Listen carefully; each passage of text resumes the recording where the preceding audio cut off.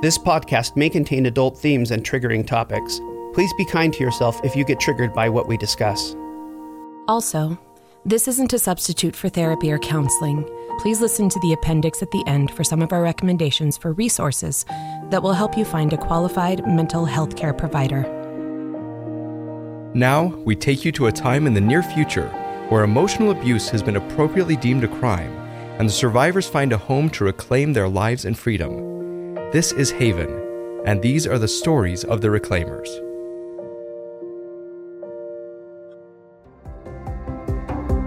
Tonight, on livestream, another face-off between Bradford Benedict, DC lawyer turned victim activist, and Julia Stone, fitness coach and coercive control survivor. Together, we'll discuss the ongoing Senate inquiry of the Federal Reclamation Center. Ben and Julia will have the last word. Ben, in the last hour, you used a term I've never heard before. Yeah, which one? Contra-Manipulation. Yes, I've got some links to throw out on the old live stream for those who want to read the abstracts. Give us a summary of the links. What is Contra-Manipulation? Okay.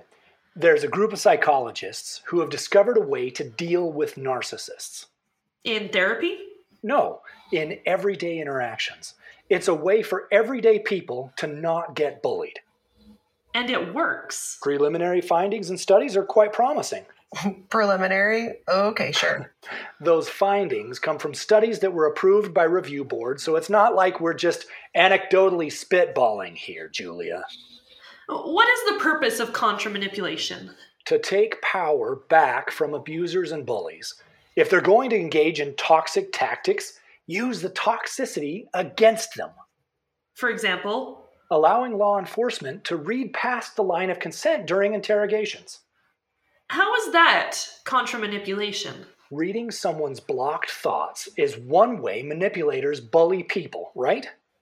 Okay, yes, I get that. And so, having an opportunity to just bully them right back makes victims feel more powerful. Okay. I knew you'd disagree. Because I've been that victim. And as that victim, no way in hell I would have been able to use any sort of power grab on my abuser. Because you knew it was considered unethical. Because I knew it wouldn't work. Bullies, abusers, manipulators, they don't respond to shows of force the way normal people do. Challenge. I'm going to challenge that. How do you know? You want to study about how bullies respond to shows of force? Care to review the entire basis for the World War we just survived by the skin of our teeth? Okay, no, I'm not looking for a study, but what I am saying is, when have we ever tried teaching people how to use shows of force in interpersonal relationships? Many times. The Spartans come to mind. They made a rather bad end, Ben. Only because they were small in number. They were small in number because of their cultural insensitivity. Ben, do you have any data to back up your claim? Yes, of course. There was a study with a subject immediately following the war. The subject, listed as P11, is an intensely powerful telepath who tried to use manipulation and coercive control on superior officers. One officer was brave enough to fight back against P11 and used contra-manipulation to do so. And what was the outcome? The subject was expelled for disobedience, which resulted in the subject writing several letters of apology to the senior officers. Apology letters from a bully? Huh. Can you imagine? Where is P11 now? They are living with the consequences of their actions. Any further instances of bullying or manipulation? Of course. But each time the subject engages in something like that, the senior officer just uses contra-manipulation to bring the subject back to a reminder of the time they were bullied themselves. So the senior officer remains in contact with P11? Not by P11's choice. This was tried before. It was tried for millennia.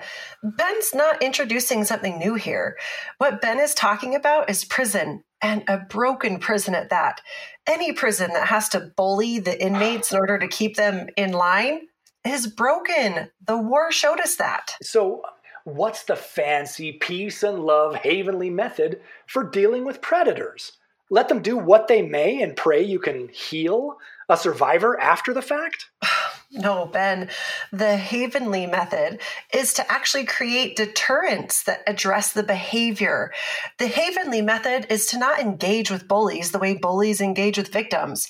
We can't turn ourselves into the bullies in order to stop predators.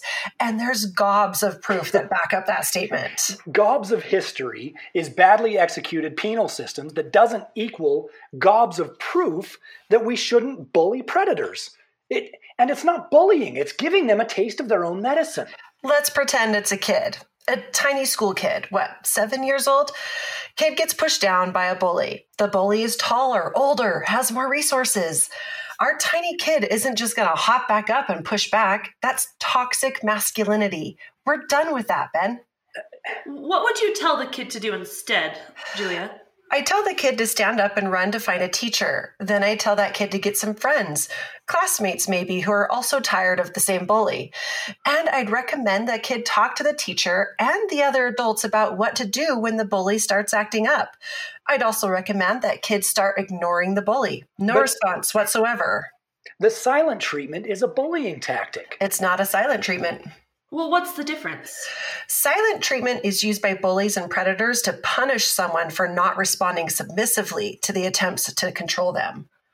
And you're recommending our tiny kid just ignore the bully. How is that different? Ignoring a bully, or going no contact, as we called it in recovery, is choosing not to respond to someone who's trying to engage in emotional or even physical violence. Bravo, Julia. That sounds so pretty and idealistic. Thank you, Ben. It really is, because it really works. What if the bully has conditioned someone to keep getting pushed, though? Ben, are you admitting that someone can be coerced into being abused? Because the last time we talked... I was never arguing that wasn't possible. I was arguing that we should amplify the skills needed to prevent that sort of thing. So you're arguing that bullies can be stopped? Yeah! By who? Who would have stopped the bully in our little story, huh? The adults. So you expect the adults to keep constant tabs on possible instances of bullying? Like in your example of P11, how does that senior officer prevent the things P11 might do when the officer is busy with other responsibilities? If the bully was scared enough to behave in a way... And you really think you can frighten a bully? Yes. With a bigger bully, yes.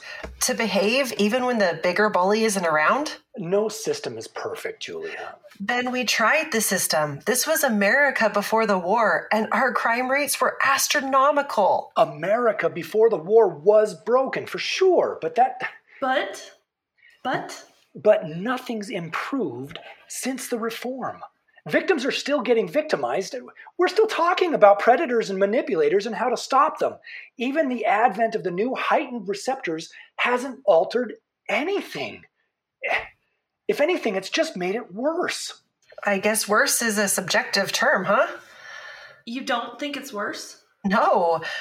And I think the data bears that out. We have more victims reporting, yes, but they now have a place to go to get that help. That never existed in America before the war. Good points, all. Well, we're out of time. Ben, Julia, I look forward to seeing you both again. So after the break, we'll return to discuss the justice reform with two senior military advisors.